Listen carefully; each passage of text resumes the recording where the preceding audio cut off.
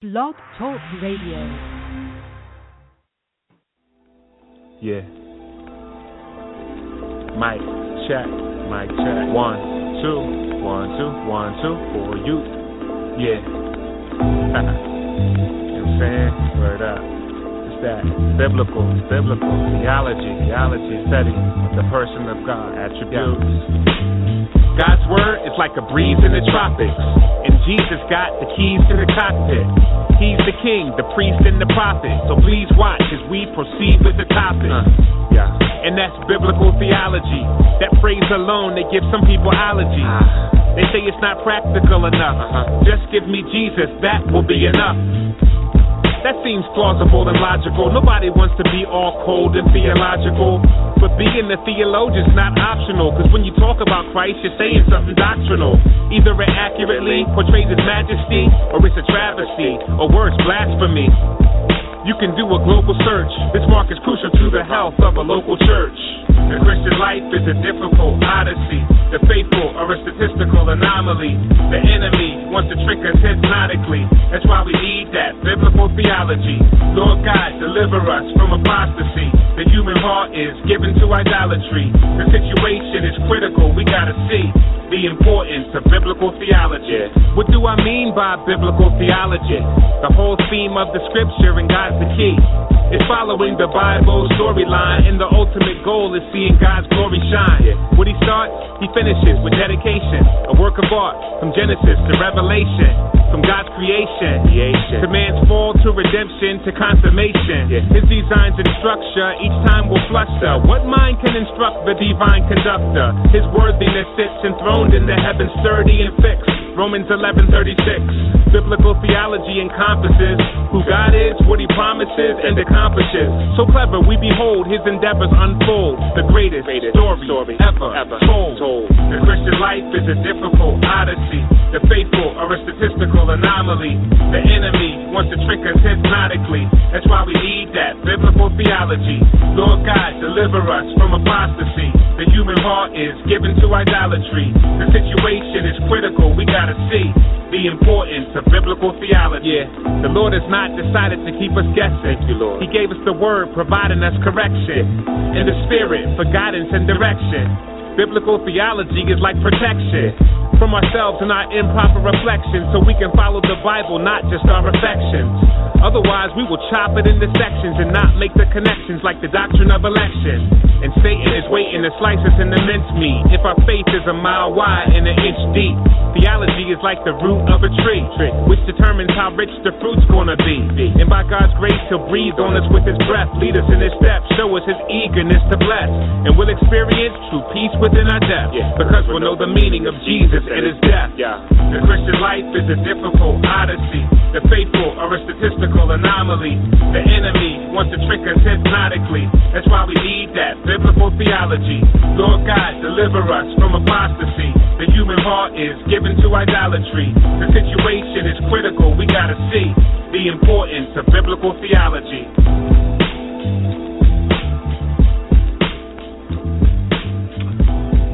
Biblical theology, folks. That is what we try to focus on here. It's Theology Matters, and want to thank everybody for joining us again this week during this Christmas season as we're getting ready for all kind of good things coming up this month. And I really appreciate you guys taking the time to listen to our show. We actually have a very, very exciting show today, one that I'm actually really looking forward to as we look at mental health in the Bible. Now, this show is pretty much primarily dealing with Christian theology and apologetics. And for those who are not familiar with apologetics, it doesn't mean that we're going around apologizing for being Christians. No, what apologetics means is to give a defense of the Christian faith. It comes from the Greek word apologia. You see it in 1 Peter 3:15, be ready always to give an apologia or give a defense. And that is what we intend to do, and that's what we've done for over 3 years here on Theology Matters. But we want to do the whole man, so to speak. We want to not only deal with the intellect and with the heart issues, but we also need to deal with things like mental health. You know, we live in a fallen world, and because we live in a fallen world, sin has touched us, every part of us, our mind, our will, our emotions, our bodies, everything is affected radically by sin.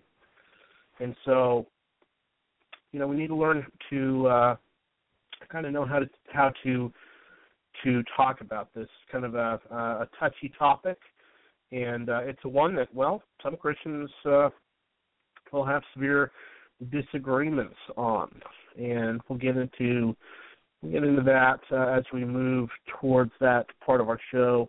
We're going to bring on our guest, Mike Kozlinski, at about 6:30. Real quickly, just to get a few things out of the way here, if you've not liked us on Facebook, be sure to go to Theology Matters with the Pellews and like our page. We put our podcasts up. You'll find our stuff there from 3+ years ago. We constantly are uploading our shows. We've done all kind of different topics, from shows on Halloween to Doctrine of the Trinity with people like Rob Bowman. We've had Dr. Stephen Meyer on, Dr. Ken Samples, J. Warner Wallace, Norm Geisler, Paul Copan. Really been blessed to get a lot of top-name guys on this show, and we've covered a lot of different areas. So be sure to like us on Theology Matters with the Pellews on Facebook to get our updates and et cetera. Just quickly, I want to be praying for the people in California with this terrible attack that has just happened. Hearts and prayers definitely are going out to the people there.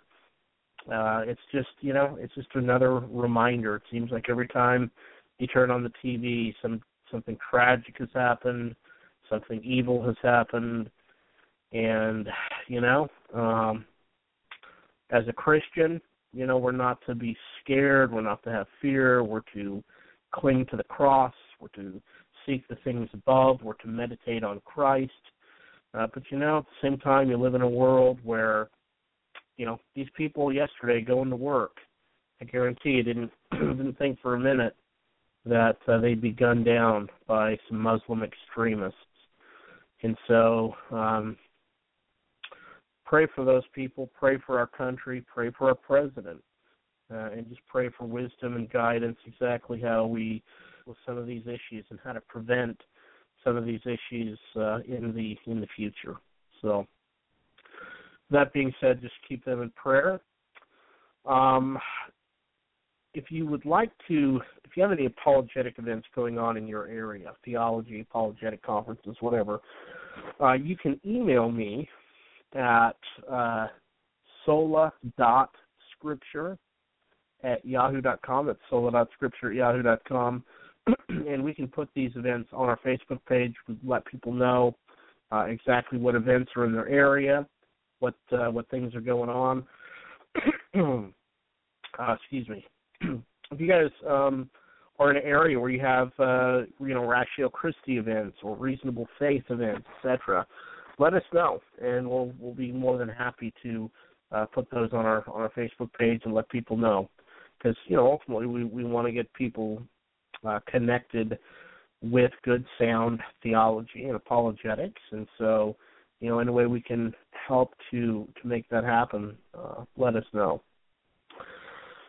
So, kind of shifting gears here for the next 15-20 minutes, I wanted to bring a friend on, and as you guys know, normally the first 30 minutes of the show, we'll do an interview with someone, and they'll tell us a little bit how good sound theology and apologetics has helped to strengthen their walk with Christ and help them in their walk with the Lord.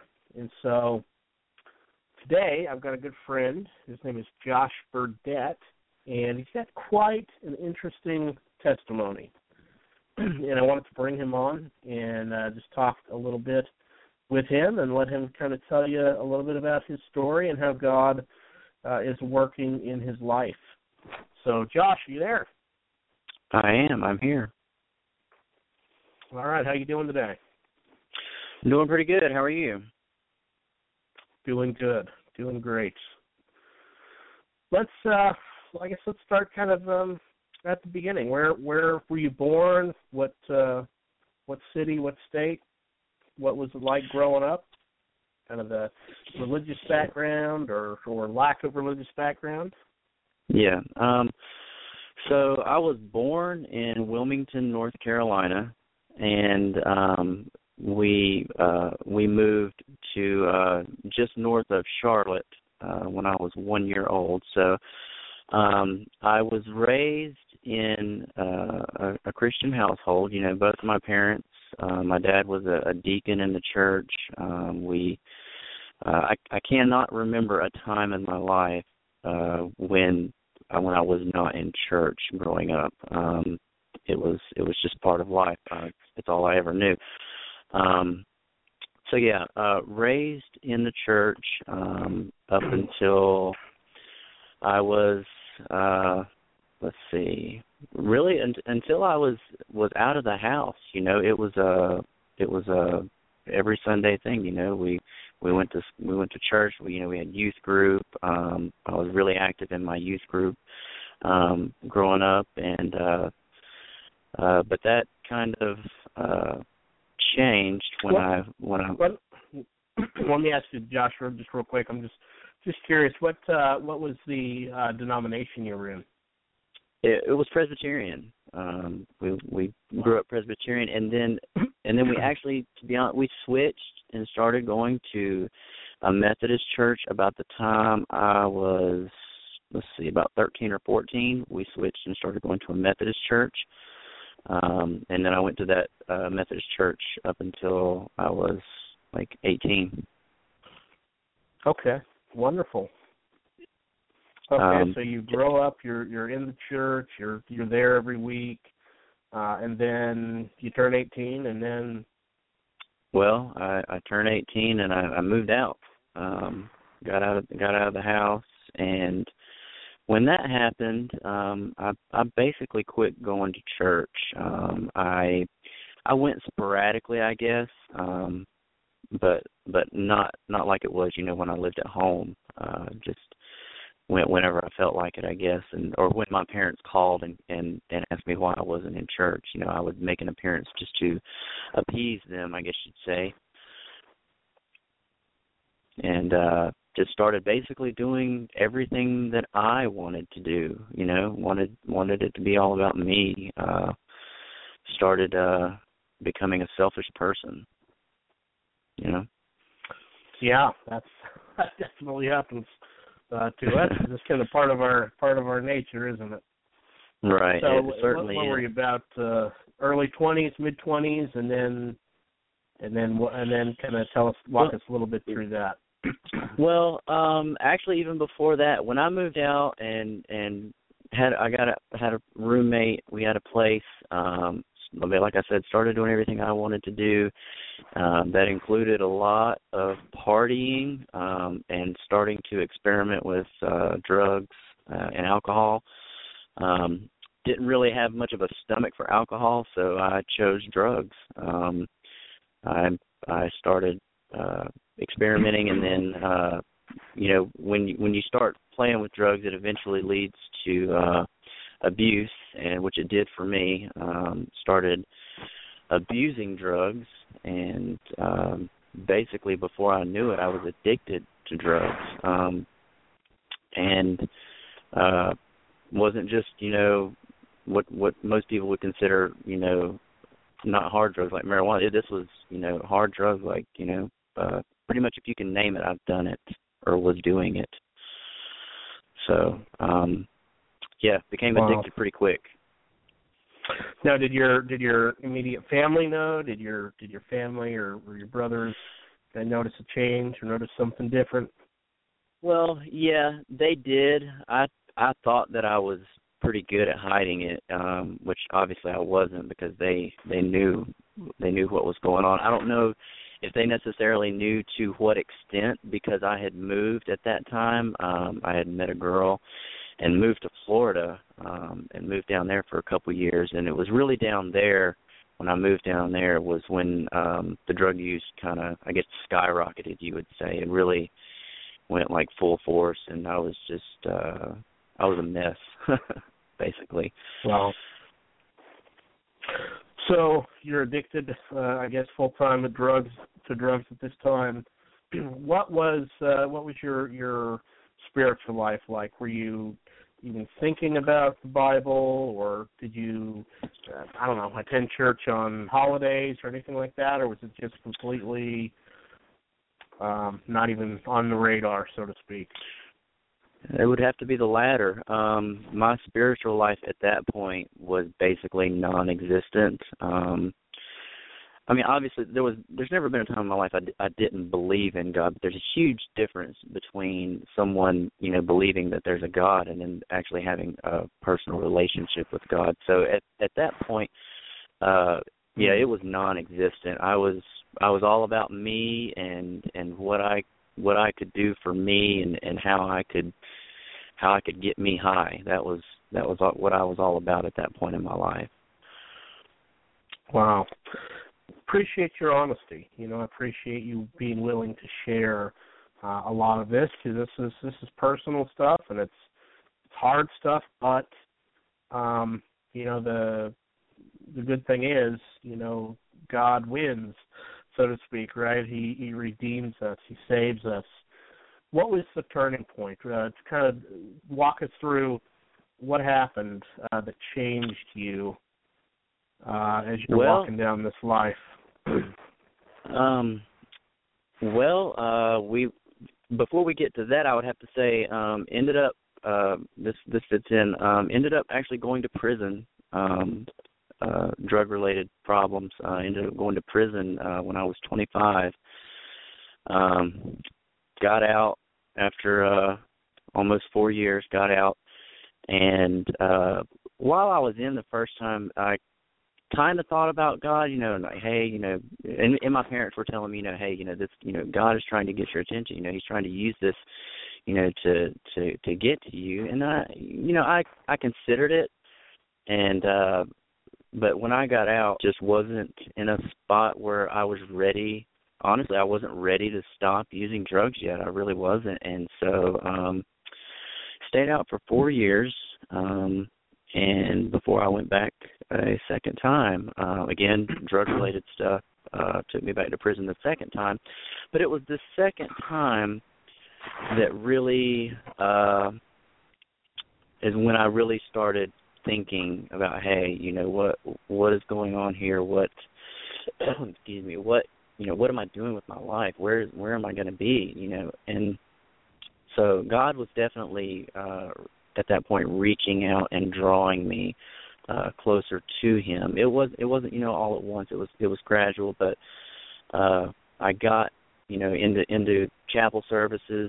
Anytime they would have a religious group come in, I would go in and have the service, and I started reading my Bible and memorizing Scripture and praying and just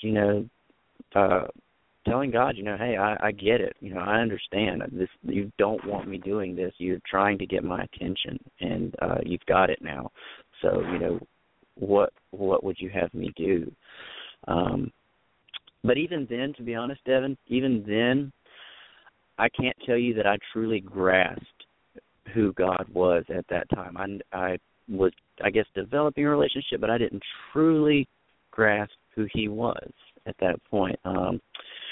Actually wasn't until I got out the second time, and when you and we were discussing some theology stuff, we were going over some books of the Bible, or chapters in the Bible, Romans 9, Ephesians 1, John 17, John 6:44.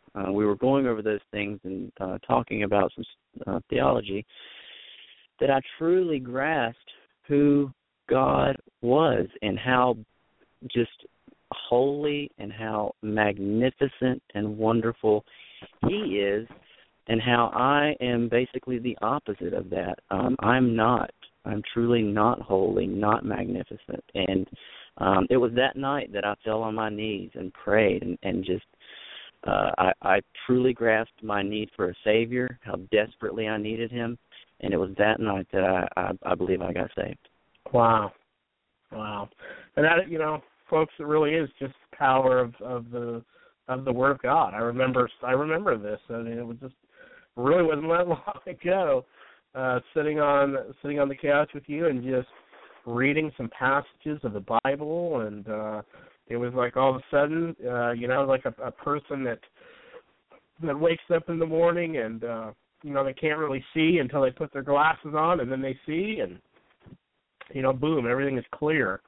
And I remember that because I could tell by the look on your face, you were getting it, So that is really cool. Talk for a minute. How important is it that Christians are involved doing some prison ministry? I mean, it sounds like it really was, something God was using while you were in the prison to draw you to Him. So, if you could say something to our listeners about the importance and maybe a little encouragement for those who maybe feel that God is calling them to that ministry. What kind of effect did it have on you? Yeah, so it was the highlight of my day or my week, depending on some the schedule was varied.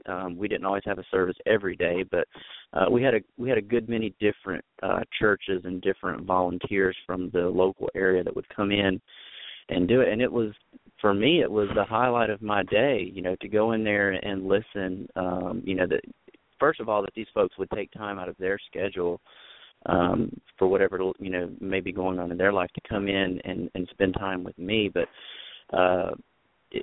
I desperately at that point was just thirsting for knowledge of God and was just wanting to hear more about Him and just to learn. And so if this is you and you are either involved in prison ministries or considering being involved in prison ministries, I would say please go ahead and at least give it a try, because for the ones that are serious about it, there are some in there that they go just for the food sometimes. But for the ones that are truly serious about it and they're trying to learn about God and they're wanting to change their lives, it is a wonderful thing to have volunteers come into a correctional facility to teach you about God. Wow, that's great. So kind of at this point now, you've encountered the risen Christ, you've given your life to Him. Walk us through a little bit what happens after that as far as the church, some of the other things you're involved in. Okay, so I go to Park Baptist, as you know, and have been in had conversations with the pastor there, and he's agreed to baptize me, which, as you know, will be happening this coming Sunday. Going to be baptized and also becoming a member of Park Baptist. Just the church family that I have there has been nothing but welcoming to me, and just I could not feel more at home when I'm there, and I'm just truly grateful for that. And like I've told you in the past, I truly believe that God put you in my life for these reasons, because had I not met you, then I doubt very seriously I would have ever been to Park Baptist, and I just doubt very seriously that I would be where I am right now spiritually. I just doubt it, highly doubt it, and so I'm truly grateful for the blessings that God has given me in you, in Park Baptist, and just in this second chance, at life. And He's blessed me with this job that I have now, working for a Christian organization, and it's just wonderful, just really wonderful. Also with the Apologetics with Ratio Christi, attending those classes, and I've just been devouring these apologetics books that I've got, and I just can't seem to learn enough, Yeah, and I'll tell you, it's been a joy to watch you. And I'll say this, and I know you're just being kind in that, but trust me, if God wants to save you and grow you, He's going to do it. He'll use instruments, He'll use people to do it, and I'm blessed to be able to have been able to talk with you and that. So, I don't want to take any credit at all for that, but it really is amazing to see how God is working in your life and the things He's doing, and I think the things that He's going to do. I'm excited for what the future holds, and I really think, God's going to use you in amazing ways. I really think that. And I know we've talked a little bit about possibly even going on and doing some formal training in apologetics. So that's something you're still considering, or? I am. I'm still considering it. There's several things. I've told you, that I want to go back to school, regardless of what happens. I want to go back to school for something. And apologetics is something that fascinates me. So, yes, I'm still planning on at least trying it out at first, seeing is this, trying it out and taking some classes, praying about it and seeing, is this God where you really want me? So we'll see where He leads. Yeah, the good thing is, folks, Josh has a testimony that's unlike mine, for example. And so he's going to be able to reach a lot of people I can't reach. It's just the way it is, So it's amazing to see how, God can take different people, different walks of life, put them together, and ultimately we're united in the cross. We're united in Christ. The cross is the great equalizer. I've been teaching an apologetics class every Monday up at Kershaw Prison, South Carolina. And this last Monday, after the class, and it's just been going phenomenal up there. Probably 50% are non-believers. A lot of there's some Muslims, there's some Wiccans, non-believers, etc. And they love to ask questions. They love to try and stump you. It's a great time, and it's a great group of guys. But after our lesson, they had a church come in and feed them. And after they fed them, there was a kind of a little brief message. But the choir was up there. The choir is made of inmates, and probably sitting there with 150 to 200 men, and just worshiping the Lord. And I'll tell you, it's one of the most amazing experiences I've ever had, because you're with people, you're with guys that they may never get out. Some of them are going to be in there, could be in there for life. Some of them got 20, 30, 40, 50 years, and yet they still worship the Lord with all that they have, because it's not about a promise of blessing or riches in this life, and they get that. And, ultimately, when we stand before God, all of us, everything is laid bare and naked and open before Him. A lot of people have been caught, others haven't. But when we stand before the great judge of the universe, it doesn't matter whether or not prison in this life finds you guilty. We've all sinned against God, and therefore we will all stand in the tribunal, so to speak, of God. And it's only through the work of Christ on the cross, believing in Him, trusting in Him, confessing Him as Lord and Master, is our only hope. So I don't know, I see a lot of parallels with those who are in prison and kind of the afterlife, and how we're all have to stand before Christ and give an account. So, Josh, I appreciate you coming on. Any last words? If there's somebody listening today maybe that's struggling with drugs or alcohol, have an old Christian background, what would be some of the things you may say? Just that don't be ashamed of what has happened in your past, things you have done, because I was, things that I had done. Just, give it to Him. If you truly want to change your life and you're truly ready to stop all that, I'm telling you, God can deliver you. He can redeem you from all of that, where there's no shame and there's freedom. So that would be my words to them. One more thing. I'm just curious about this, and this is not to rag on any of the churches you grew up in, and I don't want you to say their names or anything. But growing up in the church your whole life, did you ever hear about apologetics? Was it taught? Was it taught in Sunday school? Was it taught in the pulpit? I mean, did you get any apologetics growing up? I'm just curious. No, absolutely not. To be honest with you, do you know where I heard the term apologetics? It was in prison. One of the guys who came in on Sunday, he did the worship service every Sunday morning. He is the one who talked about apologetics the very first time I'd heard the term. So, I think the church has done a horrible job of equipping Christians to defend their faith. So you had not heard of apologetics when you were growing up. Then it just wasn't something that you guys had got a lot of as far as from the church. Never even heard the term. Nope. Okay, yeah, and that's I think that's just one thing. It's not to beat up on churches, folks, but it is one of these things that I think we need to draw some attention to, because we want the local church to be seeing the need for apologetics, the need to get your hands dirty, think about some of these extremely important issues, and it's got to be done. 75% of Christians walk away from the faith first year of college. Those are the Christians that are brought up in a Christian home, and so.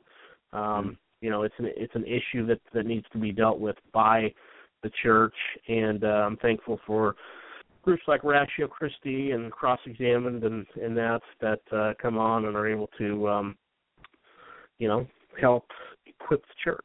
So, Josh, appreciate you coming on, and look forward to seeing what the Lord does in your life, my friend. All right, man. Thanks for having me. All right. God bless. All right, folks, and what we'll do is go ahead and take a quick break, and when we come back, we will have our friend, our guest Mike Kozlinski on. We'll talk a little bit about the Bible and mental health, so stay with us. Church discipline is like the other part of church membership. Church discipline in the widest sense is just any teaching of what it means by the church to be a Christian. The church disciplines, the church teaches. But what we normally mean in English when we say that these days is we mean excommunication. We mean cutting somebody off. We mean excluding them from membership, telling them formally that they should not come to the Lord's table. The main way we practice church discipline is through positive teaching. Teaching one another what God's Word says. Teaching one another how we are to live. That formative, positive discipline has got to be the most loving thing that we can do for one another. And yet, because we love one another, just as parents love their children, or good friends love one another, from time to time we will correct one another. We will lovingly look out for the other's interests when they may not see the danger therein, and call them to repentance, call them to renewed fellowship with the Lord. The punishment is meant for correction. It's meant to lead them to change. It's not vengeance. Vengeance is God's. It's not ours. We are all fellow sinners. But Christians are those who are repenting from our sins, and church discipline is there for the people who claim to be repenting of their sins but don't. Corrective discipline isn't just the final stage of someone being excluded from the church, but even corrective discipline should be regularly going on in personal relationships as we lovingly and gently rebuke each other. And so we come to see that discipline really is this whole project of helping build each other up in the faith, both positively by encouragement and teaching, and by correcting sin that we see. The discipline of a church, both formative and corrective, aims to lovingly build up Christians. And sometimes that means threatening them with an F, to use the classroom metaphor. Look, if your profession isn't matching your life, you get an F. Now, we don't want to give you an F. We want you to get an A, and we're going to try to help you get an A. But sometimes you need to be excluded to realize, no, Christ calls you to something different, a different kind of life. That's a loving thing to do. That takes courage, and that kind of courage is only motivated by a real love for God and love for the other person. If we want to just avoid conflict, if we don't want people looking at our own lives too closely, we'll avoid church discipline. But if we want to honor the Lord, if we want to obey His word, we'll somehow figure out, even in this society, how we can practice church discipline.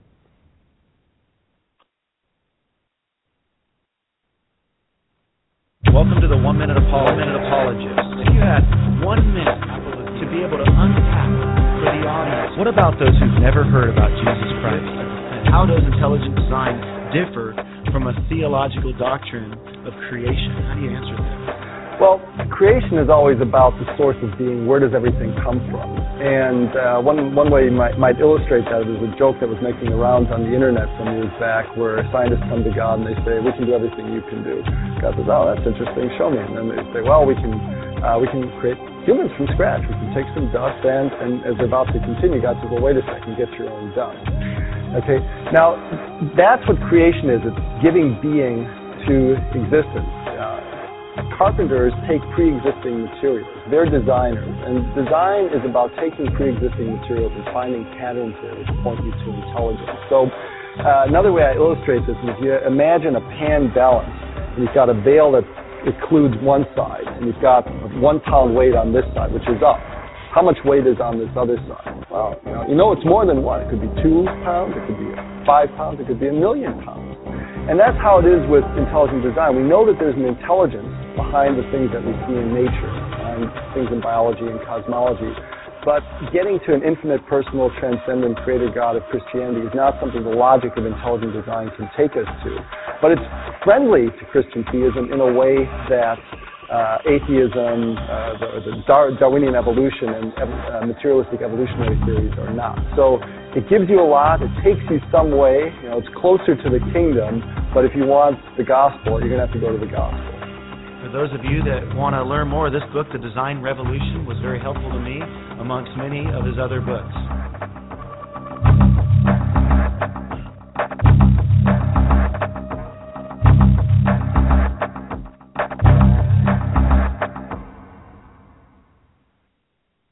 All right, folks, welcome back to Theology Matters with Pellews. I'm your host, Devin Pellew, and sorry about that little longer commercial break. My computer decided to do a total reboot as I was in the middle of a conversation there, so I apologize about that. But let's go forward on with our show. We have Mike Kozlinski on the line with us. Mike is a graduate from UNC Asheville with a Bachelor's Degree in Psychology. He has a Master's Degree in Apologetics from Southern Evangelical Seminary, the best apologetic school on the planet, and has graduate-level education in Christian counseling. He's been trained in discipleship, counseling through HELP's mission, and has worked in the human services field, such as mental health, social services, ministry, etc., for about 15 years. In March 2012, Mike founded the First Cause Discipleship Ministries, which is a counseling, teaching, and training ministry focused on making disciples. He provides discipleship counseling through partnerships with Life Fellowship Church in Huntersville, North Carolina, and with Cornerstone Fellowship Church in Forest City, North Carolina. Mike and his godly wife, Misty, have 5 children. So just for those who are not aware, Life Fellowship Church, we play a lot of Bobby Conway 1 Minute Apologist videos because they're excellent. And we play those a lot during our commercial breaks. Bobby Conway is the pastor there at Life Fellowship Church. So a little interesting side note there. Mike, are you there? I am. All right. Good to have you with us, sir. Sorry I had to keep you on the line a little longer than normal there. Like I say, my computer decided to do a complete reboot and update in the middle of the show. So, not a problem. Thanks for having me on. Absolutely. So, did I leave anything out there of your kind of your opening, or is there anything you want to add? I mean, nothing as far as my bio. That was fine. And yes, I'm very thankful to be partnering with Life Fellowship Church and the lead pastor, Bobby Conway. Having a pastor who's also an apologist is a great blessing, because those elements of theology, philosophy, and reasons for the faith are inevitably a major part of not only the preaching on Sunday mornings, but an emphasis on the discipleship in the church. And so it's a great partnership for me, and also I'm a member of the church, and I'm very thankful for Bobby and his leadership in ministry. Amen. You know, it's so rare to find a pastor who, to be honestly, really even cares about apologetics, let alone to find a pastor who went and trained in apologetics as well as theology and that. So you guys at Life Fellowship Church are definitely blessed to have Pastor Bobby Conway. So talk to us a little bit, Mike, for those who may not be familiar with you or haven't listened to your stuff on our show before. Give us a little background. How did you when you grew up, Christian home, non-Christian home, how did you get interested in Christianity and apologetics and basically the issue, I guess, of what would it be, psychology? It's always a long story. The short version is that I was raised in a church-going home. My parents were, I would regard as cultural believers at the time, or cultural Christians at the time, which means that church was a part of what we did. They had, I would say, they have a genuine, at the time, belief in God, but the kind of God they believed in at the time was definitely not the biblical conception. And so we grew up in the Northeast, and so it was actually kind of humorous looking back on it now, and knowing more about theology. But I was actually baptized Roman Catholic at the age of 3 or so. And then we attended a Roman Catholic church, but also attended a private Lutheran school. And so that's just kind of indicative that they had a cultural connection with high church, liturgical kinds of churches. And so we would go to Roman Catholic church when we moved to Connecticut. We spent some time in Florida, and we lived in Connecticut for a while, and went to a Episcopal church there, and then we moved to Charlotte, went to an Anglican church. And so that's kind of the church upbringing I had. The terms of belief and religious activities consist of Sunday morning worship services, and then we would kind of pray the rote prayers before meals, the dinner meal, and then before bed. But beyond that, I think my parents had beliefs that they held really strongly, and then but it was again not biblical-based belief, and it was something they didn't talk a lot about, and so there wasn't a lot of any kind of religious instruction, and so I just kind of grew up as a cultural Christian and was pretty content with it. Sunday morning was a great time to spend time at church while preparing for football. So I was, because of the liturgy, I would know how far we were in the service, and knew when we're getting close to the end. And when we took communion, I knew we were down to the last 10 or 15 minutes, so I could get home, eat lunch, and turn on football game. So that's the extent of my religiosity through my upbringing. And it really wasn't until I was an undergrad at UNC Asheville that I encountered what I would consider people that were outspoken and vocal about their evangelical faith, their Christian faith, and so a lot of people started talking to me about Jesus and the Bible. And at first I was like, well, I'm a Christian, and they would kind of press me on it, and I really didn't have any reason to say I was a Christian other than I just quoted that I believed in Jesus, and therefore that should be enough, because I had heard of Jesus on Sunday mornings, but not that I was ever really paying that much attention. So can I ask you a question, Mike, with that Sure. real quick? When you're at the college and you're having the Christians ask you these questions, was this were you going to some of the Christian ministry, like the little meetings that they do sometimes through the week, or was this just random Christians that you'd run into or knew through class? Well, it was a little bit of both. What the people did is that they would, just engage in conversation in the midst of, normal life. So we'd be eating at the cafeteria or playing basketball at the gym, and they would, inquire about my beliefs. And, again, I won't claim Christianity because I just assumed that that's what I was because I grew up going to church. Then they would, ask me about my faith. And since my faith didn't exist, I didn't have any genuine understanding of God or really anything related to Christianity. I would, like a lot of people, I'll try to backpedal and rationalize and try to make it appear, a certain kind of way. They would ask me, if I read my Bible, I was like, well, I don't even really have a Bible, and no, I don't read it, and why is that even important? And so, but I was, always been kind of a friendly kind of person, easy to get along with, and so I would be invited to the campus ministry activities like Fellowship of Christian Athletes or Campus Crusade for Christ, and so I would agree to go periodically, and I would go, and truly I'd be a little weirded out by that, being used to that liturgical kind of upbringing. So now you're, get the overhead projector and the guitars and people raising hands and singing those things and teaching from the Bible and actually trying to have some kind of education associated with that was very strange, and I was a little bit put out by it. Not in any kind of offensive kind of way. It was just odd. And so I was polite and friendly, and they were polite and friendly, and I would stand in the back and try to get out as fast as I could when it ended. So although it was kind of where, in a formal sense, God started working in the way that I was looking back, I can see it in a more obvious way.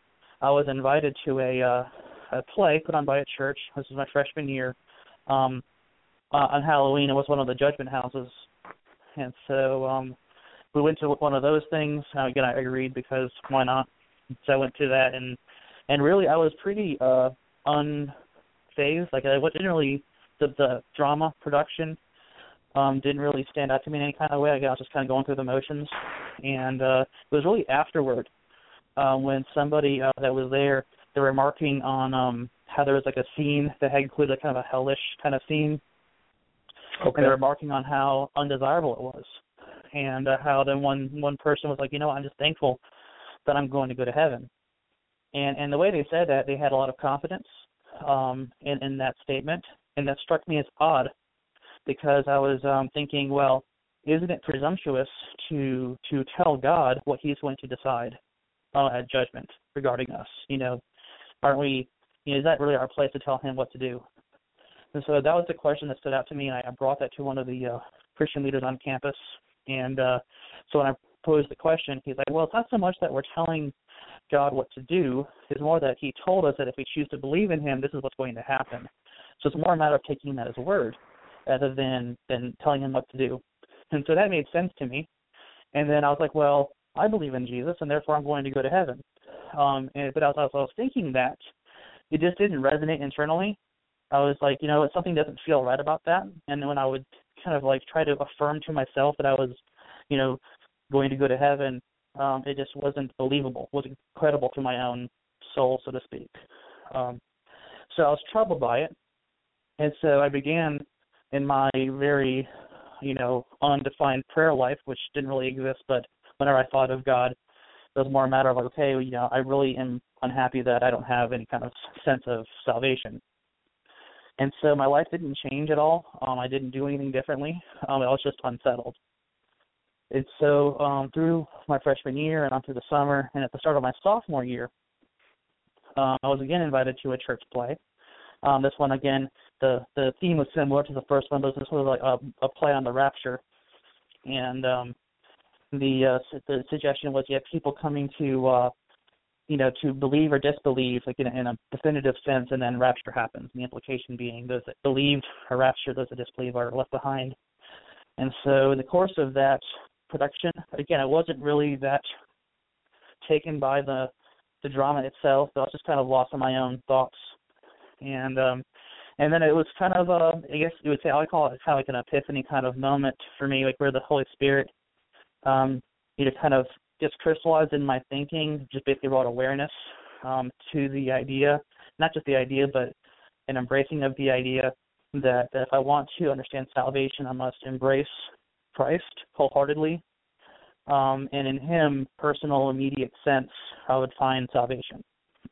And so again, it was kind of like a simultaneous awareness / embracing, since I kind of just received, and then I was just overwhelmed with that confidence, that assurance of salvation, alongside a just a sense of ultimate commitment. Like, okay, this is what it means to know Jesus, and my life is now His. And so it was kind of a dramatic moment. I'm leaving out a lot of details, but just to give, again, I'll try to give a very small explanation to it, is that I lived my life as generally a happy kid, but I was always discontented in the depths of my heart, so to speak. And I was always, seeking some level of ultimate satisfaction on like an existential level. And I always thought that, hole, that God-shaped void that people try to fill. So I try to fill it with sports or with girls or with friends or whatever, and nothing quite was sufficient. And so in that same moment, I experienced that deep soul-level satisfaction. And so it was all a very powerful moment, and I wept. And, really just at that moment, I was born again. And from that day forward, I was a new person. Wow. That's amazing. That is the power of God's regenerative work in our lives, for sure. What has gotten you into interested then in pursuing a degree at SCS and then the degree at Asheville? Well, I was already at UNC Asheville. I had came into school not knowing what to do as like a major in a life, work, and so my dad was a very successful businessman, entrepreneur type person, and even though I didn't have the same passion for it that he did, it just seemed like a good default kind of major. Like, hey, I like to get a job and make a living and just have a good life. So I came in as a business major, not because of any desire, but out of default status. So after getting saved early in my sophomore year, I began, again, I really knew, you could about take my theological knowledge and put it in a thimble cup, and I really knew essentially nothing. And so I began basically consuming, the scriptures and got heavily involved in campus ministries and, just really started growing. And in that season, I was just kind of just perfect considering about my life and kind of where I saw my gifts and, longings and desires and really saw that I was much better suited to go into counseling than I was to be a businessman. And so even though I was very young in the faith, I was like, this just kind of fits me. And so I made the decision, even as a baby Christian, to switch my major to psychology. And so I switched it starting my junior year. And then, I was actually on pace to graduate a semester early. Since I switched my major, it just pushed me back to the regular time frame. And so I started pursuing psychology with an end into counseling. In terms of apologetics, since my eyes were now kind of open to the spiritual world, and I was very excited about my new faith and talking with people about it, I started noticing, obviously, the different, obviously in a university setting, that there was a lot of people who were very either antagonistic for Christianity combined with very confident assertions in other belief systems.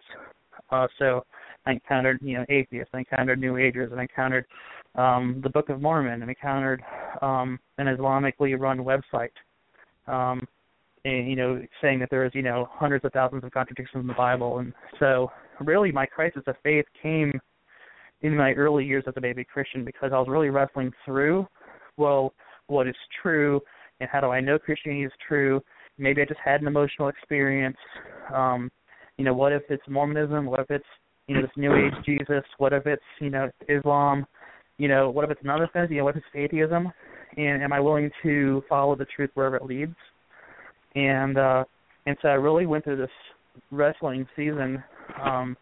And so, by the grace of God, in encountering apologetics, encountering Ravi Zacharias, his material, and Oz Guinness, and some others, that I really became to the conclusion that Christianity was true, because I really was doubting that for a while. And so it was really the challenge, the questions came after my conversion, when I was evaluating whether I was going to remain a Christian or not. And then I came to, greater and greater confidence that Christianity was true, And it was the Lord's providence that actually brought me to SES because I met my wife, Misty. Of course, we were dating and then engaged. And she was a teaching fellow at UNC Asheville, and that's a scholarship where you agree to teach in the state for 4 years. And so my plan was to when I graduated college was to pursue seminary to get a counseling degree. Well, she went off to become a teacher, and then I would be the teacher. She'd be the teacher, I'd be the counselor, and that's what we would do.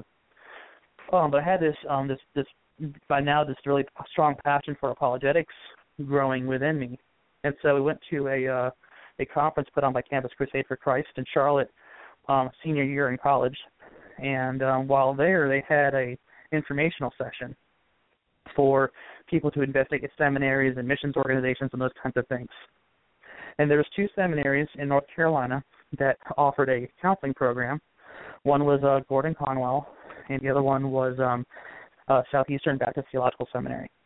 And so Misty didn't have any particular interest in going to any of these informational sessions. So she agreed to go to the Gordon Conwell information session. And I saw one for SCS, which I thought meant Southeastern Seminary. And so I show up, and it turns out it's Southern Evangelical Seminary. And I'm with Richard and Tom Howe, and they're there to plug the seminary. I'm the only person in the room, and I talked with them for 30 minutes. They showed me the cheesy video they had 20 years ago about the seminary, and we got to talking about apologetics, and I thought, well, I was like, and I left there 30 minutes later, like, well, that was a cool meeting, I guess I'll never see those guys again. And then I graduate college in 2000. Misty and I get married, and then she had one more year of school to finish up her student teaching before she graduated. So that year I got a job in mental health, and she finished up her schooling, and I started applying to seminary. So I applied to Gordon Conwell and got accepted. And I was planning on going there, and then Misty and I were kind of talking, and I was like, you know what, that seminary in Charlotte, they do apologetics there. And I was just really intrigued. And so she's like, well, why don't you go ahead and apply? So I applied and got accepted. Now, of course, I've been accepted to 2 schools, so what do I do? And so she saw, the passion I had, and she's like, you know what, why don't you just go ahead and do the apologetics degree first? I was like, what, that's a good idea, because I'm still a baby Christian. I've only been saved for 3 years. And I really need to lay a foundation upon which I can then build a counseling ministry. And so we agreed to go to Southern Evangelical Seminary. So we moved to Charlotte, and she got a teaching job, and I found another mental health job and started going to school. And that was a harder road because obviously the SES degree didn't translate immediately into any kind of job, and still in one sense it hasn't, because I'm not doing what I did because I have the apologetics degree as such. But what I did get there was so foundational, was so formative in terms of the quality of the education, apologetics, theology, Bible, philosophy, that really has become the foundation for my approach to counseling. And so I got way more in terms of content than I ever imagined, as well as even structures that I ever imagined. And again, I think that even though it was a long way around, I think that the fruit of that decision has far exceeded what I ever imagined. Wow. It's that's why we have you guys on the show, because it's amazing to see how God has so worked in your lives, and it's just incredible. Love to hear that. Well, let's need to move on to the topic of the show, and we're going to follow an outline. Now, correct me, this is a talk you gave at your church, is that correct?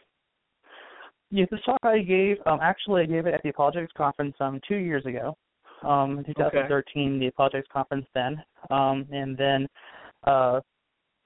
when I was preparing for this year's conference, I was preparing for the possibility of doing it again. I updated it and revised it. And it turns out that talk wasn't necessary. I ended up doing the other talk that I did do this year at the conference.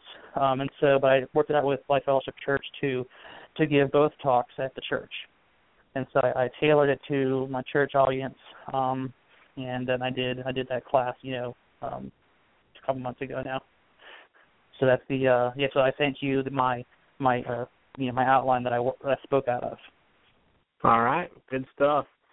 Well, I wanted to ask, I guess you had a couple questions there at the bottom of the outline, and I think it's probably important to right off the bat answer the question, should Christians study psychology? Because you have, or counseling or whatever, because you have, or even should Christians go to counseling or therapy or whatever? Because you have some in the church that would say, you need the Bible, that's all. You don't need to do any type of counseling, therapy, etc. Why should Christians study psychology or counseling, or however you would frame it? Yeah, that's a great question. That's definitely a question that's been debated within the church over the last several decades. And as I've just entered into it, I had the experiential before I had the technical. Because I got started with working in the mental health field. I got my psychology degree before I really had much of a theological framework. And so having worked for more than a decade in the mental health system, and while getting my seminary training and working through that, the question was, well, how do these two fit together? How do I reconcile psychology and mental health with theology? And so my approach, my convictions, and I guess we'll explain that as we go along here, is that because God is the creator of a physical world, so on the basis of, we argue as Christians that science is actually a legitimately Christian endeavor. Even though the atheists claim that they have the market cornered on science, but I don't know, the theological foundation for science is stronger in Christian theism than in atheism. And so in that same way of thinking, psychology is a science.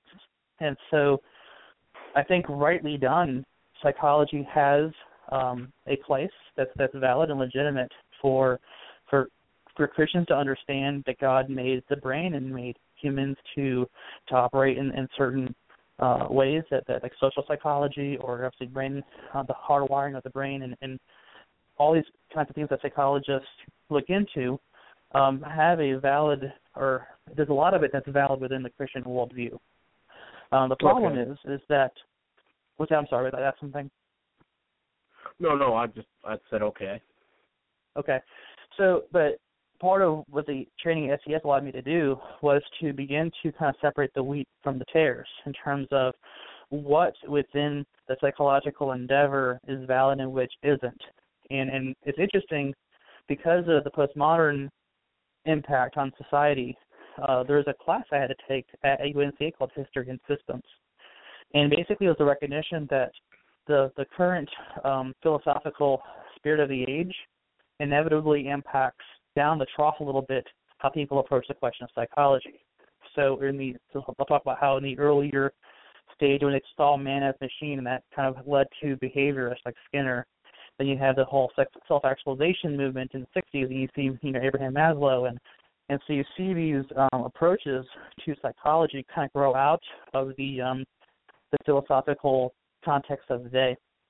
And as a result, though, when you're then evaluating psychological approaches, you can see where you have philosophical commitments that are contrary to Christian theism.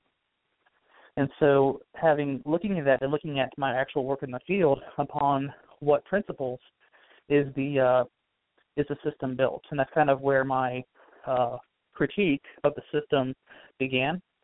But to go back to your original question, is I think that, yes, psychology has a place, but as a subset to theology. So I think we need to major in theology, know God, know anthropology from a theological framework. And then you can evaluate human nature and human design in accordance with that. And that in that context, you have the information that psychology can give us that's beneficial. But usually it works backwards, where psychology is seen as the major and theology is seen as the minor at best, where you see theology as a subset of anthropology. Well, your belief, your view of God, your religious practices is a part of who you are, and it's your understanding, and it's your truth, and it's your belief, and therefore we're going to approach it anthropologically first, and then theologically second. And so I think they have it exactly backwards. But that is, I think, from what you're asking me, we have to have major in theology, we still need a minor in psychology. Okay, good. All right, well, let's go to point one here of overview of the evaluation, and I'll just kind of turn it to you and let you kind of walk us through this. All right, so in terms of this, this talk is about evaluating the North Carolina mental health system. And the reason I limit it to North Carolina is because that's the one I've worked in, and that's the one I'm familiar with. And so I'm confident that these themes and principles expand far beyond North Carolina, but I'm trying to be modest in my approach and to keep it with what I've directly encountered. And so my evaluation of the state system has 6 aspects or 6 components to it. And so I look at its foundation, its scope, the methodology, goal, spiritual realm, and the emphasis. And so I can talk about each of those 6 aspects in terms of what the North Carolina mental health system emphasizes, how they treat each of those items, and then I have a Christian appraisal of each one of those components. I'm sorry, Mike, I lost that last part. That's it. In each of the 6 components, I have I provide an analysis of how does the state system run, and then like an evaluation from a Christian framework of those components. Okay. So when it comes to like the foundation, what is the foundation for the system? I have an acronym that I used and then a blog post on this, but basically that the foundation is SOFT, and so it's SOFT. So the first foundation is scientism, and so scientism, as you would know, is that the idea that when it comes to knowledge, math and science is all that mankind can objectively know. And so, at proponents of that view, which is also called logical positivism, would be like A.J. Ayer and Bertrand Russell. And so within the psychological system, there is a strong emphasis on how psychology is a science. And there's a lot of effort made to utilize the scientific method and to focus on testing and results in laboratory and trying to evaluate right in a medical fashion. Like there's a strong medical/scientific emphasis. And so, in fact, the billing when you get into the system has to run off of medical diagnoses. And if someone's diagnosed with bipolar or with a generalized anxiety disorder or some other mental health diagnosis, that is a scientific endeavor, and that grows out of an emphasis on the scientific reality or the validity of the scientific method within psychology. Now, the reason I think they go beyond mere science into scientism is that when it comes to questions of knowledge, this is the only realm that's recognized as objective. Any other element of truth is seen as subjective, and we'll get into that when we get into the more of the postmodern elements of things. But when it comes to that which is objective and that which is can be known, math and science is where it's at within how the system is put together. And so there's a scientism that is the first philosophical frame, so to speak, in the foundation for the system. Okay. The second one, it would be O, which is optimism. And optimism has both secular humanistic as well as New Age varieties. When it comes to the scientism element of it, you have more of that secular humanistic approach where you have people who are more medically minded, they're reason-minded, who are trying to evaluate the validity of things. But then within your actual practitioners, there's a heavy New Age component because it's just the case that the people who are actually doing the work can be very comfortable with the New Age movement. So whether you talk about secular humanism or you talk about New Age, overwhelmingly it's this idea of the greatness and the possibilities of mankind. And so people are essentially good. Mental illness is an obstacle that keeps them from becoming all that they could be. The purpose of our services is to help them overcome the mental illness so they can self-actualize. And so people are seen as essentially good, and any struggles or hardships they have is really because of external sources. People had bad things happen to them, tragedies, difficulties, et cetera, and that is, the basis for the challenges they have. And so This is optimism about what man is as well as what man can become. And that is pervasive in the literature and the trainings. And it's just the mentality that's just very present within the system. And so it's meant to be a very optimistic approach to humanity. Thirdly is the F would be functionalism or pragmatism, and that things are seen in terms of its immediate benefit. There's a heavy emphasis on doing what works, trying to, whether it be interventions that work, finding supports that work, whether it be therapeutic strategies that work. We want to move from point A to point B, and whatever lever I can pull to make that happen, let's do that. And so there's a heavy emphasis on being practical or functional, consistent with a scientific approach, what's called evidence-based practices. So how do we know that what we're doing works to help people get better? And if you don't have that evidence, then it's not something that we should be doing. So it's just, again, it's very prominent in terms of focusing on, well, if it doesn't work, don't do it. If it does work, do it. And so since you don't have an essential moral compass around what's good or bad, like, again, they intentionally try to be value-free, i.e. scientific, then, there's no real moral considerations. It's more a matter of people's personal values as well as, with that which is legal or illegal. And so that leads us to postmodernism, which is, or the T is truth as relative. Outside of the medical considerations, which is seen as scientific, when it comes to, again, that which is true, or, when it comes to people's beliefs, when it comes to what's important and good in life, well, that's for each person to decide for themselves. And so there's an emphasis on, whether it be in a cultural framework or an individual framework or both, is the idea that we can't know, goodness and truth in God, as God, or goodness or true, but it's all about my experience, my beliefs, my personal imposition of my subjective experience onto the framework. And so this postmodern self-determination is again strongly present within the system. So I have the foundation as SOFT, scientism, optimism, functional, and truth as relative. Okay. Questions or comments on that? No, I think you explained that pretty well. I'm following along here in the outline. I think I pretty much get that. Yeah, you definitely see the New Age humanism creeping in. You see this all the time. So I like how you able to bring that out there. Yeah, it's definitely. It's not even. I would say even beyond creeping in. It's definitely. I would say loud and proud, celebrated, and so it is something that people are quite vocal about.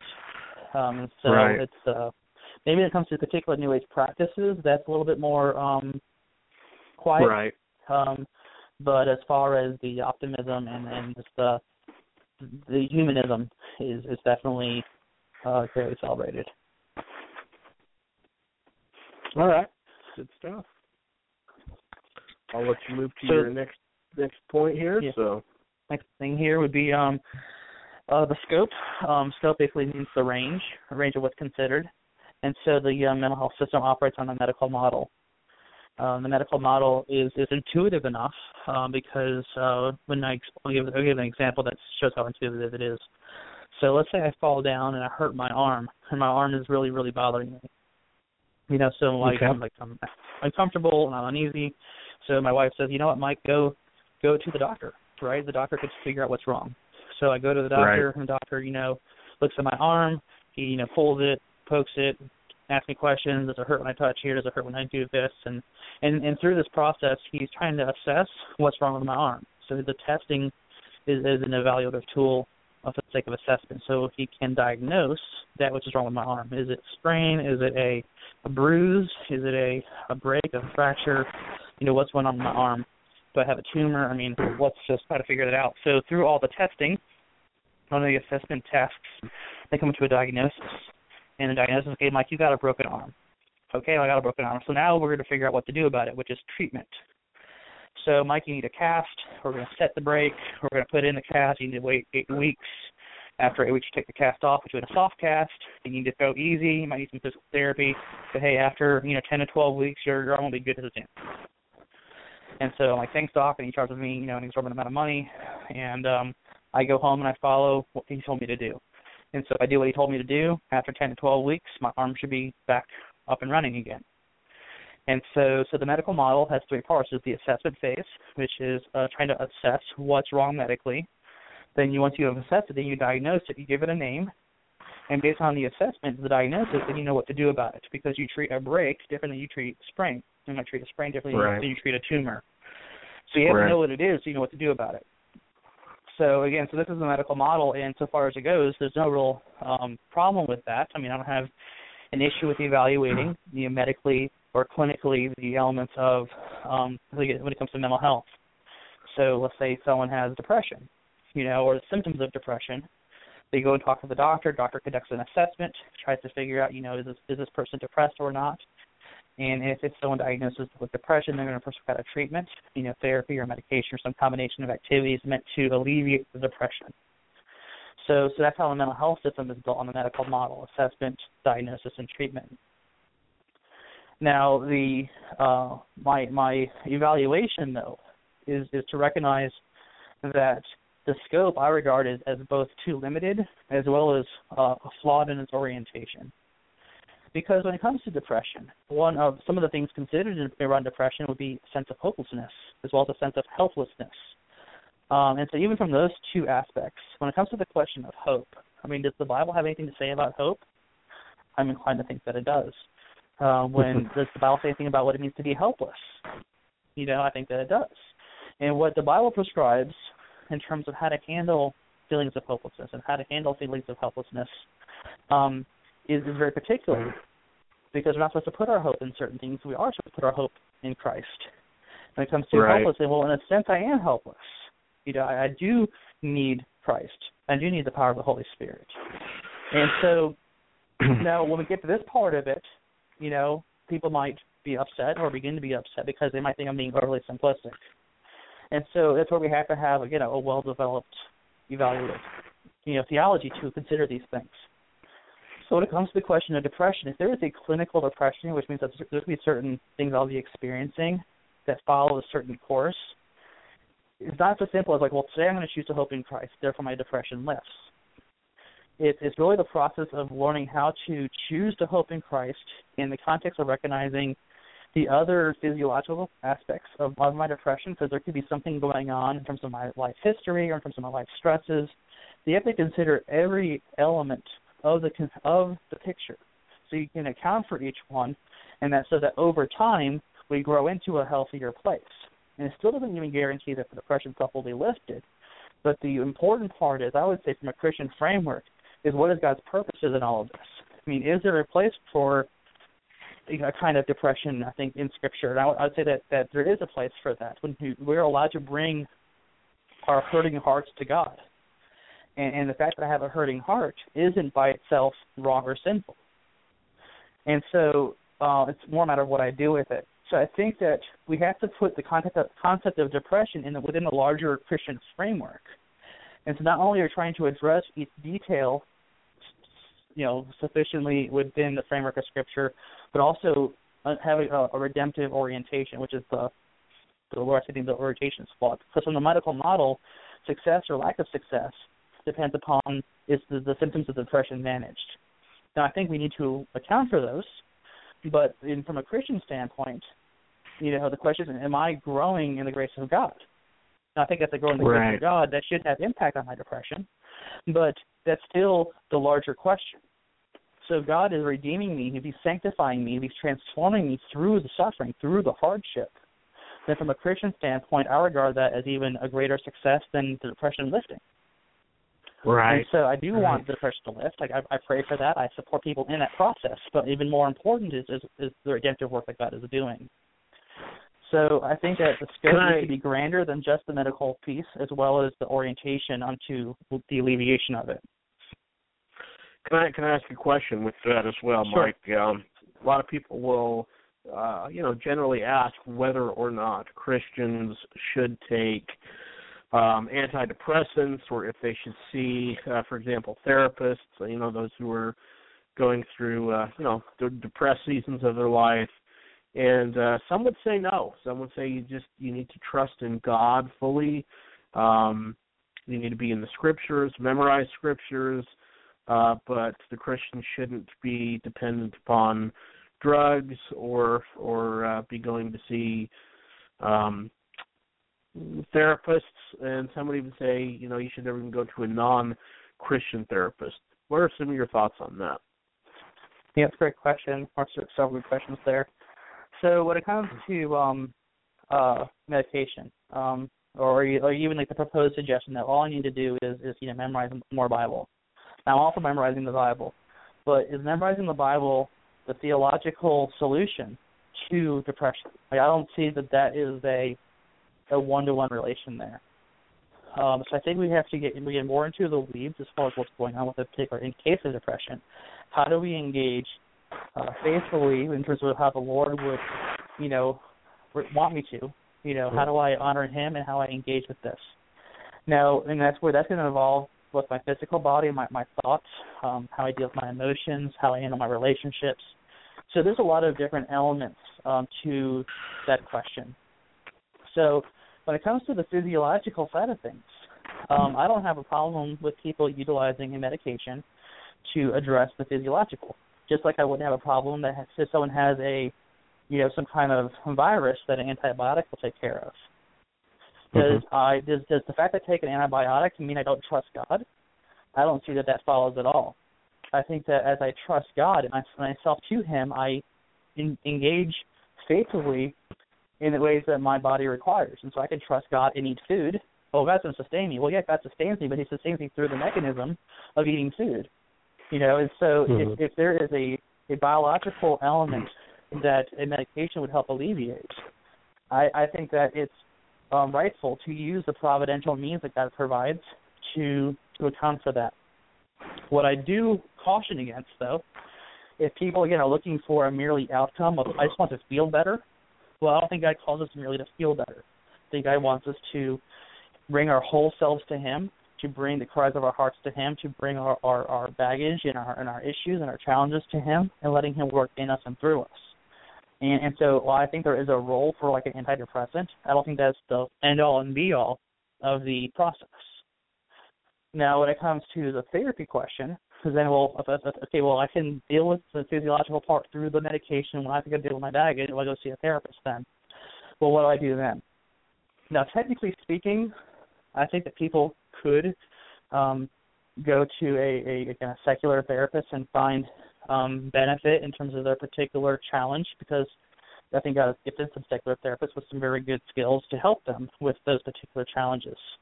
But I think that would put the responsibility, though, on the person to do their own evaluation / integration as far as how do those particular therapeutic interventions interconnect with their belief system in a way that, again, honors God and helps them to grow through the process. So I think that can happen. I just don't think it tends to happen because therapists are operating off of this other framework, that's how they come. And even though they try very hard to accommodate the beliefs and the values of the client, I think that a non-Christian would have a hard time really appreciating the finer theological nuances that we encounter as believers. And so I think that there's an inherent challenge that is theoretically overcome, but I think in practice it would be pretty rare. And so I would suggest that the ideal person would be a strong Christian who has, a strong handle on theology, as well as, again, majoring in that theology, minoring in psychology. And I think it would be great for Christians to be really skilled in the therapeutic, interventions and awarenesses of those issues, but to have them framed within not only the theological framework of doing right and not doing wrong, but I would say within the framework of design and redemption, which means that, again, the purpose of engaging well in the context of depression isn't merely to alleviate the depression, as important as that is, but to experience redemption in the midst of it.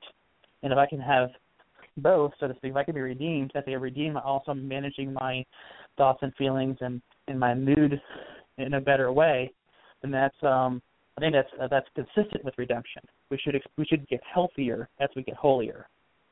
And so I really see those as two sides of the same coin. Yeah. So basically, you'd say, Christians, just like if you have a medical issue and you need to take medicine to get over a cold or flu or whatever, biologically there are issues that can happen in the brain where not producing enough of the proper chemicals, and it's okay to take medicine or stuff for that. But ultimately, our goal is not just feeling better, but being sanctified and drawn closer to Christ. Is that accurate? Yeah, that'd be a good summary. So yeah, I think we have to address the immediate challenge, but in the context of the larger redemptive work. And I think that'd be true again, even with the medical issue. Like I tore a ligament in my ankle last summer, and so when I was in the pain associated with that, I was of course wanting my ankle to get better. I love to play basketball, and I want my ankle to get better so I can play basketball again. But in the context of that, I'm looking, okay, God, how can you use this hardship, which I don't desire at all, but I do desire you to use it in my life. And so how can I grow through the torn ligament in my ankle? And so I think it's the same way when I'm dealing with any kind of trauma or any kind of hardship or any kind of suffering, any kind of mental illness, is yes, let's deal with the mental illness. But the mental illness tends to deal with topics that are specific to God's role in our lives, whether it be fear, anxiety, hope, those kinds of things. We need to look to God, but also we need to see God's larger work in the midst of dealing with a smaller picture issue. And I think that's why the scope as the medical model, while being good so far as it goes, is ultimately too limited. The scope is too narrow, and the orientation is flawed. All right, folks, we're going to go ahead and take a break here for a few minutes. Mike, is it okay if we open up the phone and take callers? If that's what you want to do, we can do that. Yeah, well, I mean, we'll continue to work through your talk, and if we may not have anyone call in, but that option is there if people want to call in. The number to call is 760-542-3907, 760-542-3907. We're talking about the Bible and mental health. If you have questions, again, you don't have to agree with us to call. Would enjoy listening to your thoughts on this, and continue with us, and we will be back after this commercial breaks. What is something that computers and humans have in common, which constantly needs upgrading in computers, but not in humans? The answer is software. You may not have realized you have software, but inside the nucleus of each of your cells, a program is written in the form of 3 billion DNA letters. Intelligent programmers write computer software, but what about living things? Evolutionists tell us that the information in the first living cell just appeared by itself with no intelligent input required. But is that possible? The answer is a resounding no. Even one of Australia's best-known scientists, Paul Davies, conceded that there is no known law of physics able to create information from nothing. And perhaps that's why, in a New Scientist article, he lamented, "How did stupid atoms spontaneously write their own software? Nobody knows." To find out more from Creation Ministries International, visit our website, creation.com.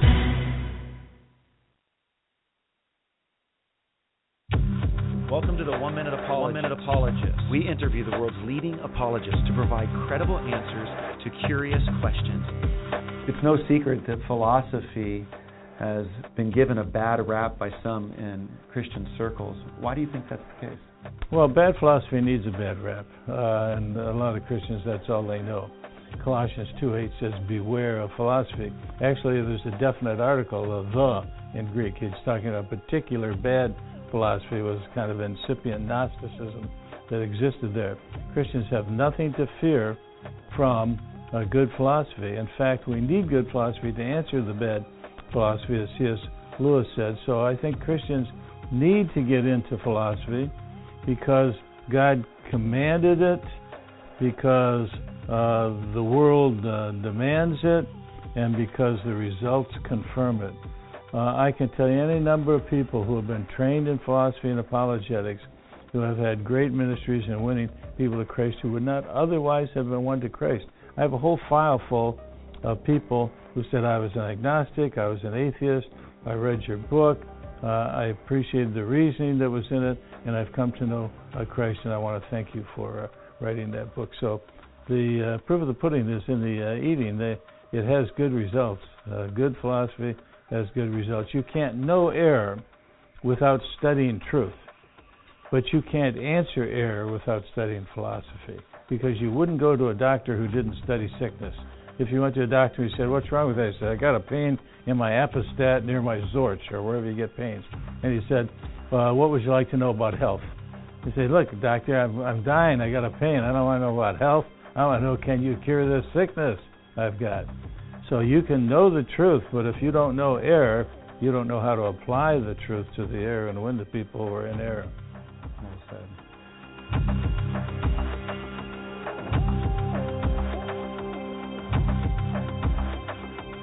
My Savior's blood is all I need. There is no other sacrifice that is required, for He became my righteousness when He loved, suffered willingly on the cross where He bore the wrath of God, and in my place was lifted up to die, and through His death He gave me life, my Savior's precious blood, my Savior's precious blood is on the cross where He bore. It was on the cross where He bore.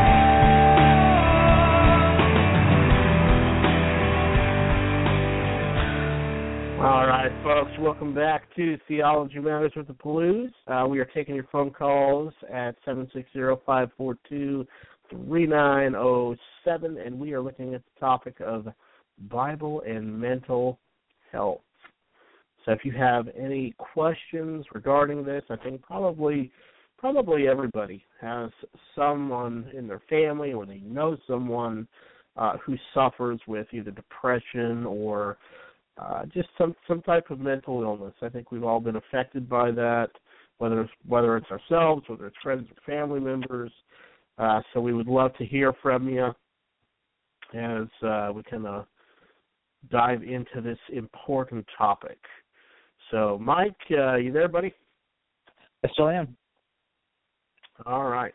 I want to go ahead and turn it back over to you as you're walking us through this talk that you did at the National Apologetics Conference. What did you say, 2013? Yeah, 2013 is when I spoke on this. Again, I gave a variety of this talk then. It's not identical to it, but it's close to it. Wonderful. So yeah. I'll kind of turn that over to you and let you kind of continue walking us through it. We've got about 30 minutes or so left, so feel free to keep going through this. Sure. Well, the next component that I consider is the method. What is the method of the mental health system? And so, having identified the diagnosis, now there needs to be a treatment. And then what's the treatment approach? And so, within the mental health system, like the community mental health system, they operate on what's called the person-centered plan, which is their way of saying treatment plan. And I'll get into the person-centered part of it in a little bit. But for right now, that there's a treatment plan. And so it is built on the strengths of the consumer. That's how they identify the person in the receiving services as a consumer. And so they do what's called strengths-based. And so they're always trying to find what are the good things about this person upon which we can ascend, or they can ascend into the greater heights of that self-actualization and overcoming their mental illness. They will utilize natural supports, which is like family, friends, and community resources such as like church or clubs or schools. Just want to find that which is already in the community to help people overcome things. And then there's also professional supports, which would be your therapist or psychiatrist, and also there's other even more enhanced services. And so the methodology at that structural level is the strengths, is the natural supports, is the professional supports. But the goal in all of that, again, is helping people move towards their goal, which I'll get to next. But the methodology is basically, how do I help a person manage their symptoms?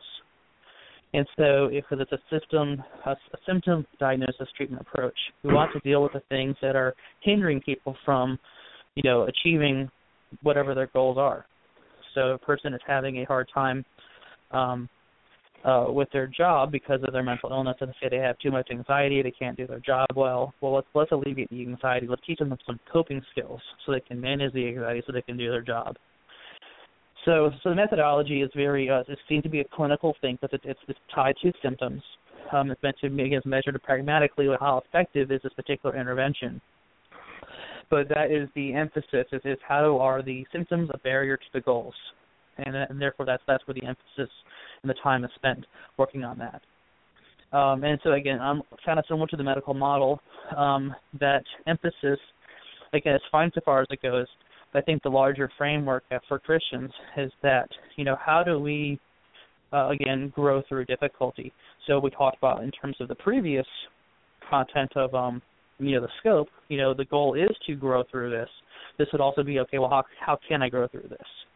And so I think that's where the role of the biblical counselor or even the discipler in this person's life is to help them, okay, well, as you're dealing with this, yes, when it comes to anxiety, there is importance in learning how to, cope with the anxiety. There's also how do I, approach the question of anxiety from a biblical framework. And so we're going to talk in terms of theology. We're going to talk in terms of growing in our understanding as well as growing in our living out of that which we understand.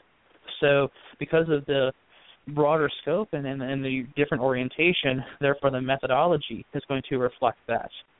And so the conversations all have to include the particular practical struggles they face.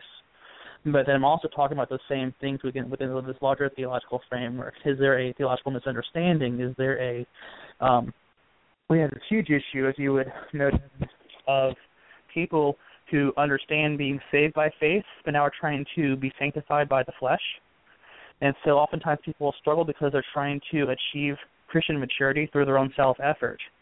And so this understanding of, how do we depend upon the Holy Spirit to be the mechanism, the being who gives us the ability to live out this Christian life? Because people are having a hard time trusting God in situations, then He's the one who they can learn how to rely upon to give them the ability to live that which He's called them to. So there's a lot of teaching, there's a lot of discussion as far as helping people to develop that theological framework, as well as then to develop a working theology around their particular challenges and how those connect to everything else. Because even with the anxiety with the job situation, perhaps the person's feeling some anxiety because they have fear around eventually being laid off. Well, from a Christian standpoint, okay, well, on the one hand, how can you put yourself in the best position not to be laid off in a way that honors Christ? Because you could start cutting some corners. But does that honor Christ? That might be effective if we're going to be functional about it, but how do we honor Christ in that? So we want to think biblically around a person's competencies.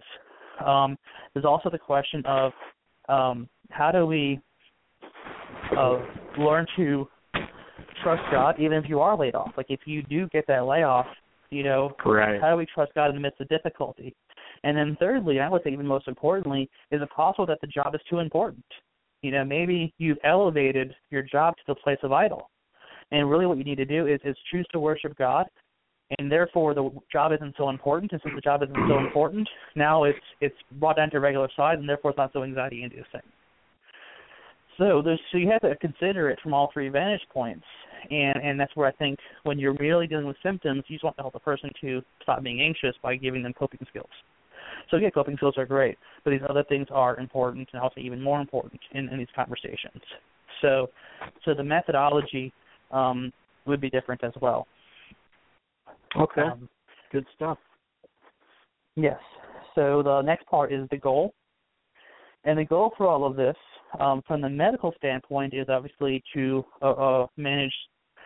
successfully manage the symptoms so the person can go on and achieve their personal desires. And that's where in the person-centered plan, there's a question like, what are your long-term goals?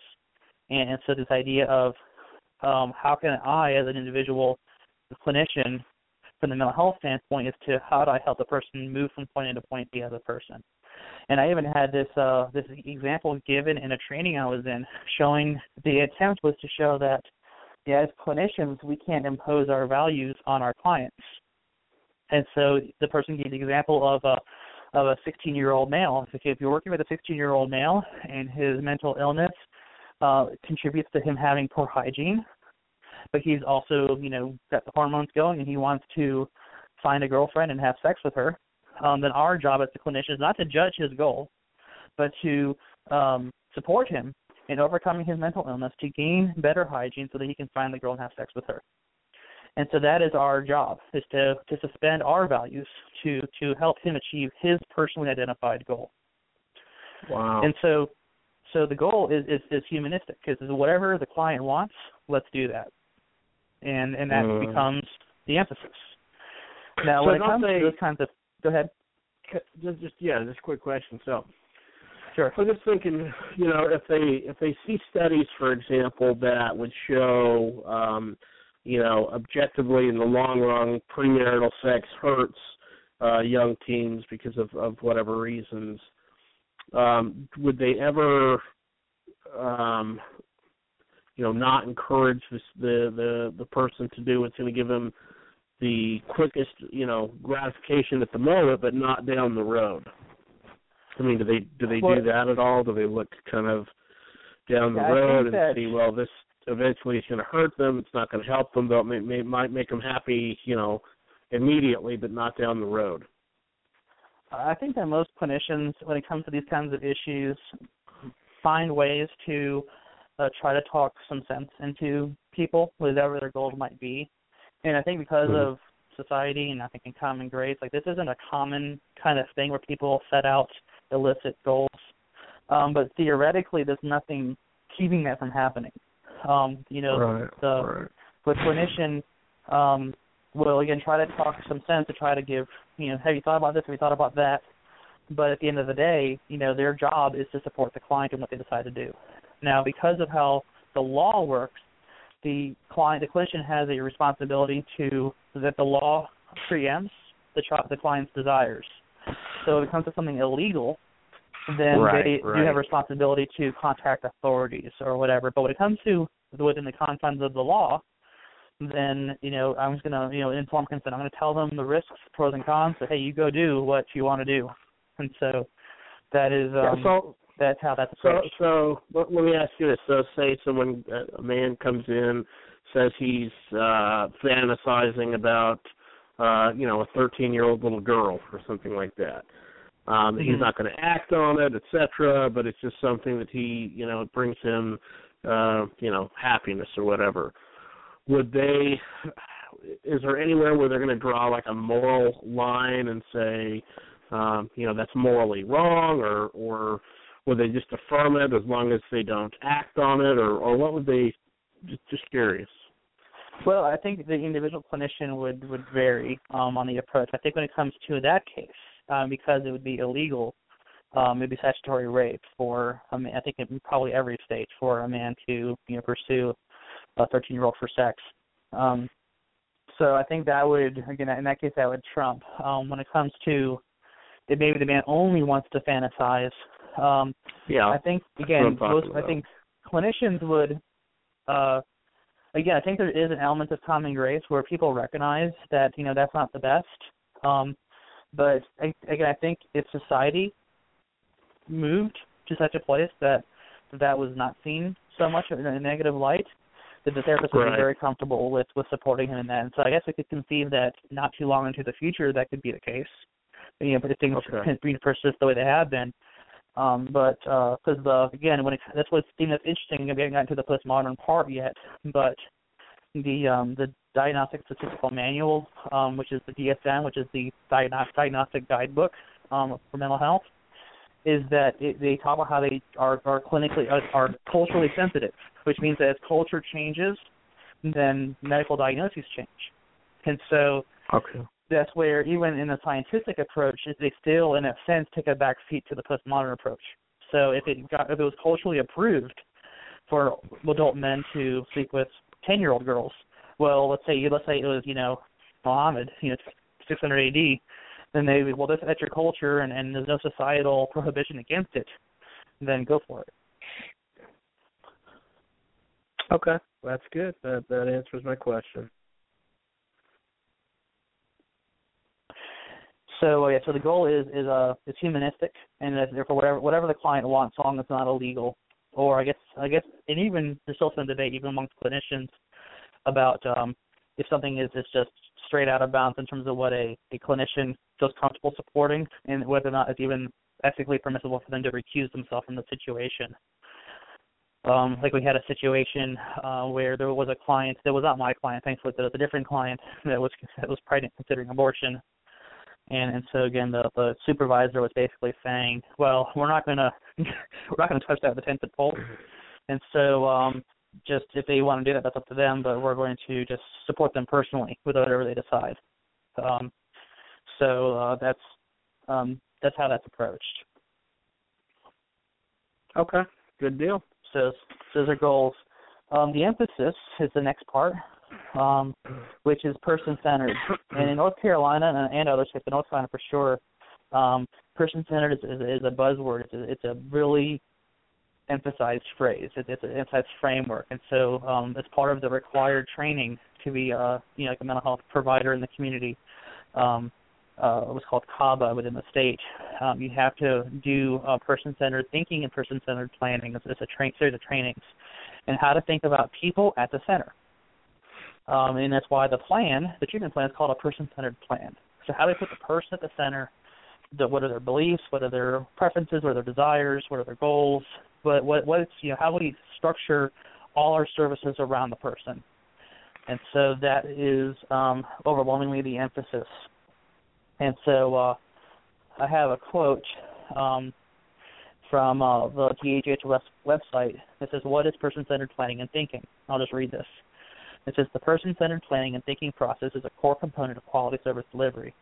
It is a process-oriented approach for empowering people and focuses on the strengths and interests of individuals as well as their needs. Ultimately, it puts people in charge of defining the direction of their lives, not on the systems that may or may not be available to them. This leads to greater inclusion of valued members of both community and society." And there's more after that, but that's just that paragraph.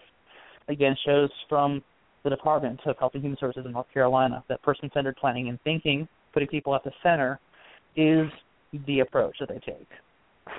Okay. And so as we can, as Christian believers, it's very easy to see, the concern there, because man isn't made to be the center of the universe. God is. God is, the most important being, and our lives should be Christ-centered. And it's His strength on our behalf that's the basis for our overcoming. And so obviously man is important. We're made in the image of God, and God obviously sent His Son to die for us. So clearly we're important, but we're not supposed to be living our lives with ourselves at the center. And there's an irony that when it comes to, obviously we're facing greater and greater narcissism in our society, and narcissism is still seen as a mental illness, but narcissism is also putting yourself at the center. And so there's a contrast between a person-centered approach, but at the same time considering a mentally ill and people put themselves at the center. But nonetheless, person-centered is the emphasis, and our responsibility as Christians, of course, is to put Christ at the center of everything that we do. So that is the emphasis part. Okay. And the last item is the spiritual realm. Okay? And the spiritual realm is considered from a humanistic framework. So because of, I think there's a heavy, New Age contingent working within the field, still within this person-centered approach, you're going to see spirituality understood in an anthropic sense. So earlier when I was talking about you guys get the question about the theology and psychology. In this sense, the anthropology is the big circle, and theology is the little circle inside the big circle. So theology and beliefs is a subset of people and who they are and what they do, as opposed to God being the creator. He's the big circle, and we're the created, small circle, so to speak, that grows out of Him. He's independent of us in terms of His being. So in light of this, so they are seeing spirituality from a humanistic standpoint, Secondly, again, it's seen from a pragmatic. I use this example even though I'm not sure very many people have seen the movie The Mummy from like 20 years ago. But in the movie The Mummy, which had Brendan Fraser in it, there is a scene where the villain / weasel guy, he encountered the mummy, which is like this super normal being, and so when the mummy's kind of bearing down on him, he holds up his cross. He's like, in Jesus' name, back off, and then the mummy is unfazed and continues to bear down on him. So they pulled up the Muslim crescent, in the name of Allah, and nothing works. And so they pulled up the next one. So basically, he's not committed to any belief system. He's just using whatever's going to work for him. And so that's how, again, the mental health system approaches. Like, if you want to pray to Jesus, then you pray to Jesus. If you want to chant to, the goddess, mother of earth, you chant to that person. If you want to, not pray at all, that's up to you. So if it works for you, great. If it doesn't work for you, great. Like, there's no discernment within, spiritual things. Right. But then even within that framework, you still have, again, an implicit New Age presence. So even though it's not formally taught, I'm aware of therapists who use tarot cards in their therapy. You have Eastern meditation, Tai Chi, and even you're actually starting to see some programs or classes show up at schools. There's actually parapsychology, which is like the occultic approach to the New Age approach to psychology at schools in Georgia, Virginia, California, New Jersey. So we're starting to have schools that either have classes or programs devoted to the combination of psychology and the New Age movement. So you will have these things done, and we know about it happening in education. Well, it's also happening very powerfully in psychology and mental health, and because it's framed. For whatever reason, it's not considered "quote unquote" religion. Therefore, it's allowable. It gets a pass. So that's more in practice than in theory, but it's there nonetheless. Wow. So the spiritual one is approached in this larger scale humanistic kind of way. And of course, as Christians, sure. We know that God is God. Jesus is Lord, and the triune God is, from whom we find our being. And not only that, but there is a demonic realm that seeks our destruction. And so we have to account for God and for the demonic as part of our lives as Christians. And I think that we have to account for that even in accordance with mental illness. I'm not going to say that a demon, it's a depression demon that infests people. I think that's simplistic. Right. But I think that the enemy will use whatever tools at his disposal to seek to, oppress believers in whatever way he can. So, but there's no accounting for that at all within the mental health system, and there's just no conception for it unless a particular person brings that to the table to their therapist and requests it. And even then, the therapist has to try to operate within the client's framework. And how can a non-Christian therapist possibly engage in spiritual warfare? It's just impossible for that to happen. So the spiritual realm from a Christian vantage point is markedly different than the spiritual realm from the mental health system standpoint. Take a couple minutes here, Mike, and wrap us up as we come to another end of the episode. Any closing thoughts or conclusion that you can offer for us? Sure. I actually have a couple examples. I'll just use one of them because I think it really spells out the differences between these two approaches. And so it comes out of Luke chapter 15. Everyone knows the story of the prodigal son. So we know the story of the prodigal son where he goes to his dad and said, give me my inheritance. The father obliges, and he takes, his inheritance and goes off to a foreign land and wastes his money on women and wine, gets broke, and then gets hired by a heathen, and his job is to feed pigs. And while he's feeding the pigs, he's envying the pigs. And he's like, maybe I should go back home. But then let's imagine that instead he decides to go to a counselor. And so from this vantage point of the medical model, from this philosophical foundation, from a pragmatic approach, person-centered, what would a therapist tell the prodigal son? We probably need to tell him he needs to get some job skills. That's the problem here. You need to get some job skills so you can make a living and not be hungry and eating pigs. And so he needs to work on his own strengths. He's got a strong will. He's able to say hard things to people, so he needs to work on his job skills and build on a strong will to go and make a better way for himself. And so, obviously, as we know, as believers, what the prodigal son needed to do was to go home to his father. And that's what he does, and that's the power of that story, that the father receives the son even in his brokenness, in his rebellion, in his sin, in his, brokenness. And you have redemption, and you have, he was dead, now he's alive. So the Christian approach, understanding theology and psychology as a minor, yeah, sure, maybe the prodigal son needs some job skills, but what he really needs is reconciliation with the Father. And so I think for us to be able to bring this larger theological framework, a biblical motif, so to speak, of how do we engage with people and participate in God's redemptive work, which he's doing in his people. And so if a person's a believer and they're on the redemptive road, then my role as a disciple maker, as a Christian, that precedes my role as counselor. So I need to be a counselor, disciple maker. And how do I participate in God's redemptive work in people's lives?